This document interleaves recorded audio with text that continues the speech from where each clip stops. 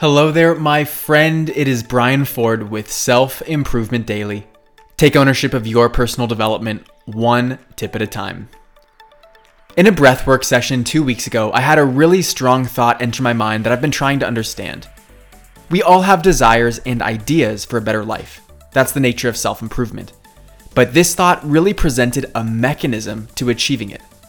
The thought I couldn't get out of my mind was, become the person capable of what I aspire to achieve.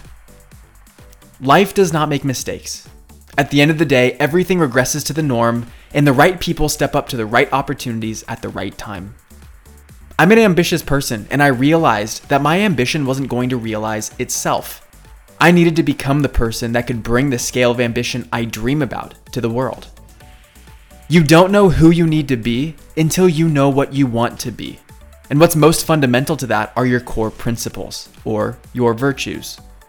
There are certain ways that your best self exists in the world, certain characteristics or traits that you embody and inspire in others through your example. These are your non-negotiables in life, in the very center of your integrity. It's what you evaluate everything against to see what kind of life you're living. The evidence of your virtues are the habits, disciplines, and behaviors you engage in. Are you the type of person that gets a workout in even when it's not convenient?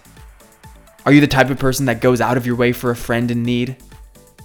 We all know how our best self acts in these situations, and the more we can get ourselves to do what we know in the deepest parts of ourselves we'd want to do, the closer we can bring ourselves to living our virtues. Thank you for listening, and I'll see you next time on Self Improvement Daily.